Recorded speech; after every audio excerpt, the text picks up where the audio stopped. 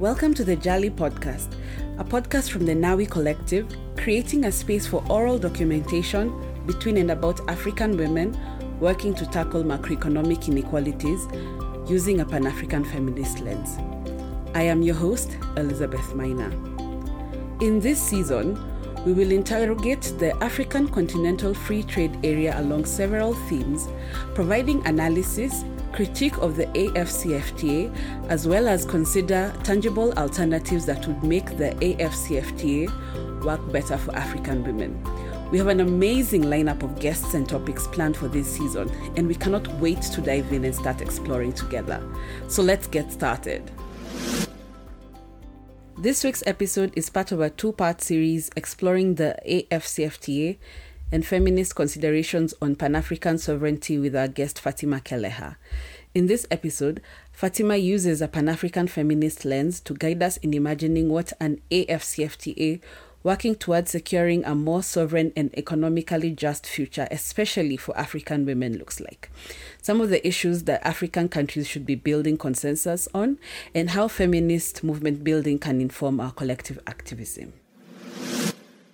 So, Fatima, as we pick up from our conversation from last time, you talked about solidarity, and your paper calls for the process of determining a policy of solidarity as part of the African countries developing a common position in relation to the AfCFTA. Could you share with us what are some of the issues that we must build consensus on? Yes. So I'll start off by, I suppose, again, coming back to, I think it was a keynote address at the TRALAC annual conference in 2014, regional integration. And we must remember in 2014, the CFTA had yet to be implemented. And so we weren't using that language, but all of this was part of the run up to the CFTA, the African CFTA coming into force. And he said, regional integration is a political project. When it functions at all, it functions as a political project. And, it's very interesting because I have had so many conversations on the African CFTA with people, and there is a view, and I do believe this view has come about as a result of, where we have gone economically and politically in our thinking and in our policy making over the last 40 years. There is a view that getting the economics right first is fine, and then the politics will follow later. I just don't agree with that. And, the reason why is because, all economic decision making is political. It's definitely not apolitical. You make an economic choice based on a theory, which informs often an ideology. And then this comes into a political framework, and then it creates policy. So neoliberalism is not apolitical, but it has, tried to present itself as apolitical. And the depoliticization of economic policy has therefore become an accepted standard over the last 30 years or so. And, neoliberalism has, like I said, framed itself as an apolitical endeavor. But again, quoting Makandawere, he says, where economics is the exclusive focus, there are no policies to address the asymmetric distribution of their benefits and costs, which may result in friction among member countries. So you need to have a solidarity that runs alongside, ideally it should come first if you can, but that's probably not realistic in and of itself.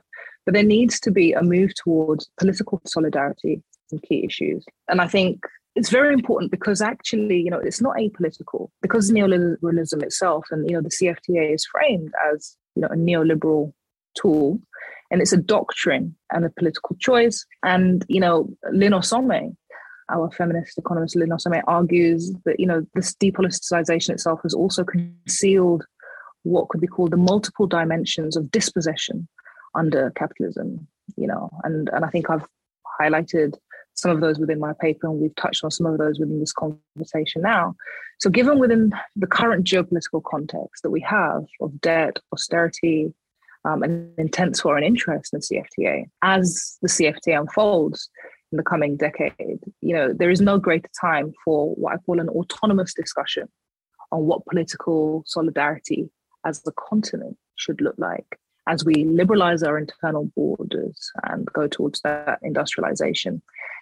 Our regional bodies, as well as the AU itself, do not carry enough political weight. They don't carry the political weight needed to address the geopolitical asymmetries that are at play at the moment, And so African member states often face these alone as they fight for their national interests. And these national interests cannot be dismissed because they are the reality of the many fragmentations that we have at the continental level. So political solidarity really matters.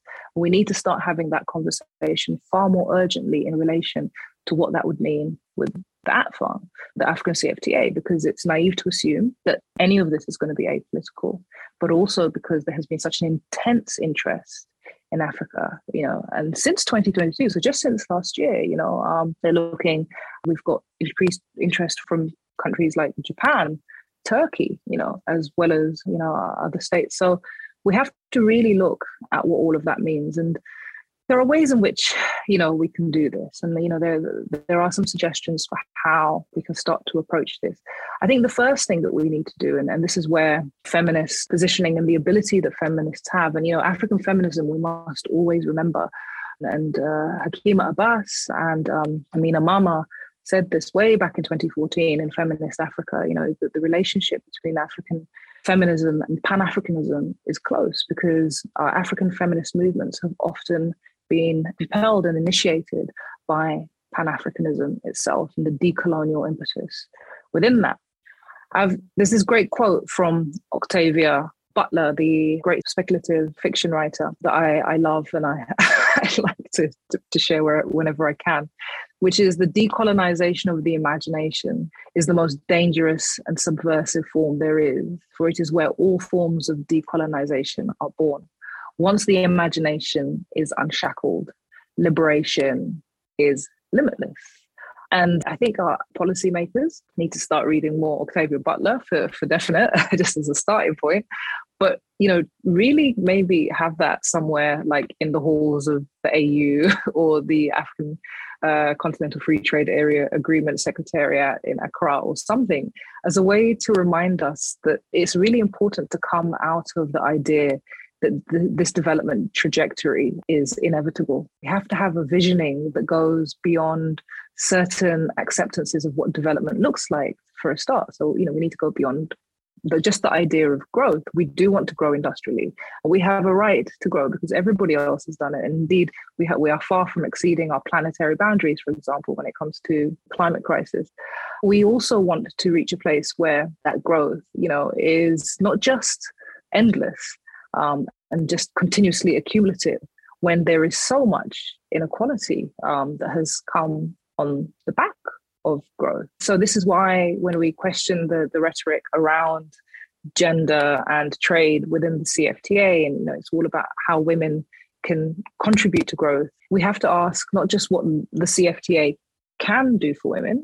As Pan-African feminists, we're also asking what should the CFTA be doing for women? What should our idea of a regional integration be doing for women? And especially all of those who have been failed by the economic decision-making, especially of the last 40 years. What comes out of that is what will the CFTA be allowed to do for Africa's women and all of its peoples? And we need to challenge that and take ownership of it. And so I think there's, we can start with a whole variety of things. One of the first things is, African policymakers, I think, need to pull together an urgent, collective, and clear discourse that engages with existing propositional frameworks for future realities, including feminist ones. And there are many, the African Feminist Post-COVID Recovery Agreement, from 2020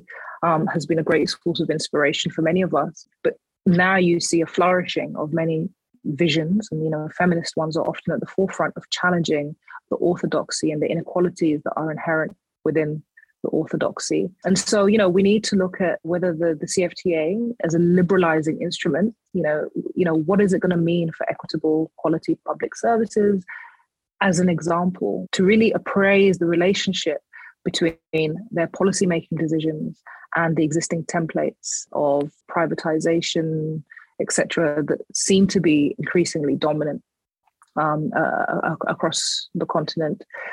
We need to look at there are a whole variety of different things that we could look at. My more concrete suggestion in the paper is to really initially develop a framework for unpacking and understanding the CFTA and how it intersects with other extracontinental trade agreements, investment treaties, austerity policies, and debt obligations.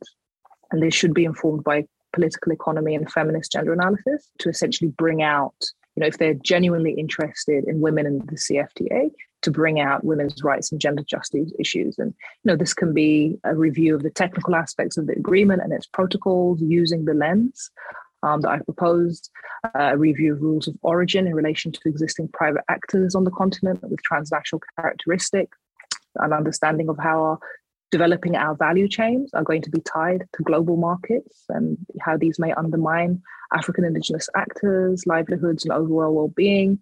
They should be done, these frameworks should be done initially at the national level in the first instance, because, like I've said, those national relationships between individual AU members and extracontinental actors currently have preeminence.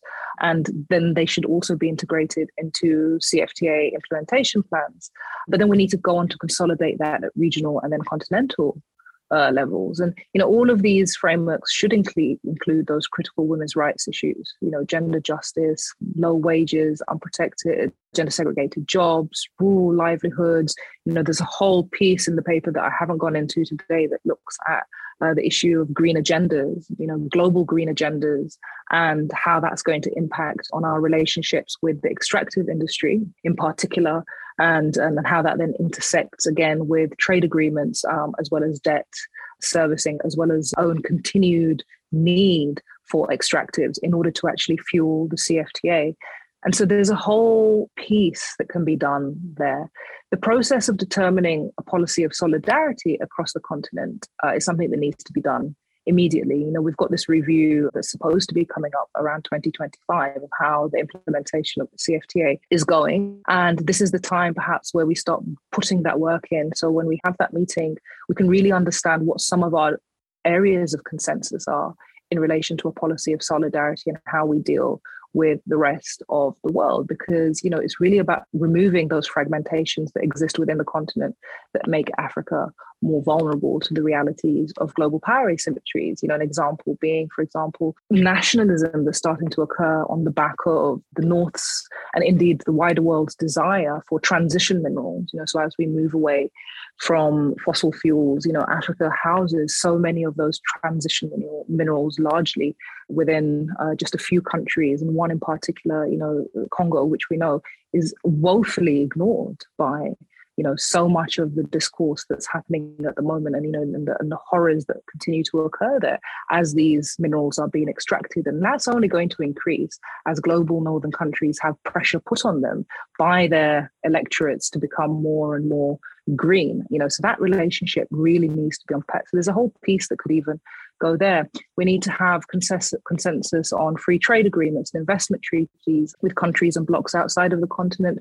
We also need to have a very clear policy, I believe, on FDI, the conditions that can follow in FDI, the regulation of FDI, including considerations around just taxation, sort of not continuously given tax breaks, and therefore moving to regressive taxation, such as VAT, which we know impacts women more, and an understanding, a collective understanding of how these benefits, from FDI are really going to impact everybody and not just the few as industrialization expands and grows. The issue of austerity policy has already been very well addressed within the African Continental Free Trade Area Agreement, where essentially, we need to have a very clear the ability to say no. You can't do that individually, but if you form blocks around these issues, you potentially can.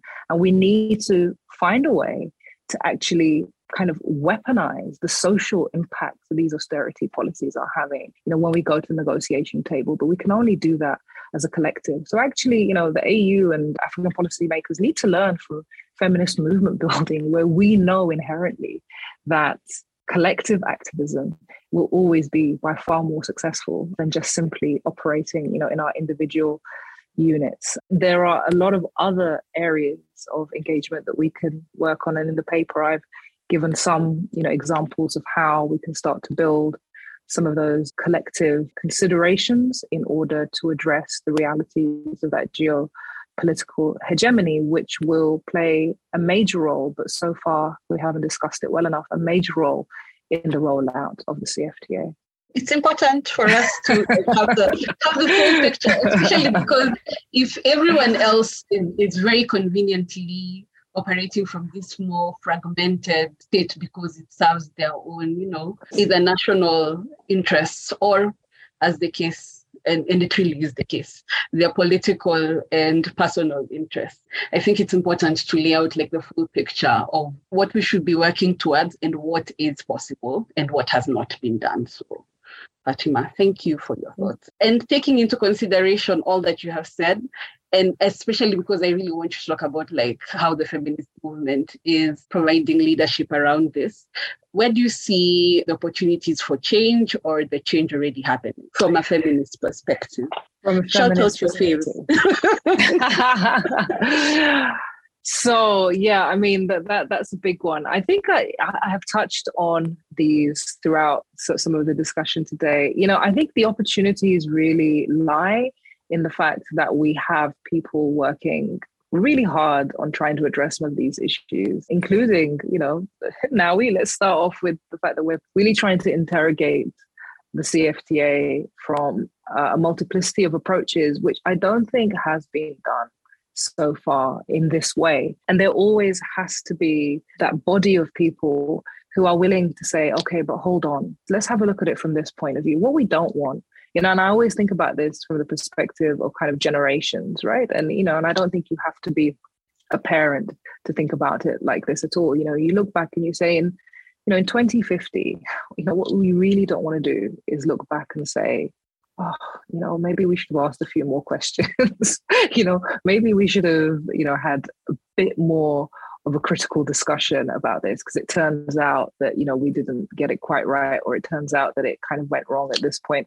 This is the time to do it now. And I think there are opportunities for us, to do that. And we've got a mushrooming now, I think, of feminist discourse on the economy, which has been there for a long time in movements, but we're now starting to see it enter kind of more public spaces. And those people who are putting their head over the parapet, and to a large extent you are, because, one of the things even with the CFTA is because of that subtext I spoke about earlier of Pan-Africanism, but so far not really interrogated or questioned, which is one of the reasons why I wanted to do it in this piece. If you say anything negative against it, you could be, sort of like shut down for being un-Pan-Africanist yourself, because it seems like you're not interested in regional integration, but regional integration and the CFTA are not exactly the same thing. The CFTA, like I said, is a tool of regional integration. So we have to question whether we have the right tool. And I think we are doing that. So we have organizations, we have NAWI, we've got Femnet, we've got Akina Mama. These organizations are looking at economics in different ways. And I think that provides us with an opportunity to be far more interrogative. What we do need is that we need to be able to find a language for communicating this to those who ultimately hold the decision-making power on our continents. And I think there are ways to do this. I know that we have a lot of policymakers who are committed to the neoliberal school of thought. But then at the same time, I also believe, that there are many policymakers for whom this issue of geopolitical, hegemonies could really strike a chord and be a trigger, because they understand the realities of not being allowed to maybe make the decisions that they want to. Those who entered public life, to do public service may find themselves having been frustrated throughout their careers. And if there are any out there who feel that way, these are the kinds of opportunities for engagement. But more than anything, I think we do need social movements to join this. The CFTA is not very well known at the moment on the continent. And we have to take this opportunity, the opportunity that we have even of, the digital world that we live in, to really put that message out there as much as we can, so that everybody can start to understand, okay, this is what's happening. This is how it could impact. This is the good it could do. But this is also the stuff that might not work as well for me, my community, my nation. How can we engage with that? What do I need to do in order to sort of have a voice in this and play a part in it? And we need to start building those movements. We've got our amazing academics on the continent who have been theorizing so much around the economy for years. I've mentioned a few like Lynn Osome, but how we connect all of that with the social movement building is now where we are. And I think there are opportunities for that. I think they're fledgling, to be perfectly honest. I like to keep it real. But, if there was no hope, we wouldn't be putting all of this work in, and there's always hope. And I genuinely believe in Octavia Butler's quotes, and I believe that we will get to the point where we do start decolonizing our imagination on what possibilities there are for an African future. I'm loving this conversation so much. What is your biggest hope or dream for a regionally integrated Africa as a pattern?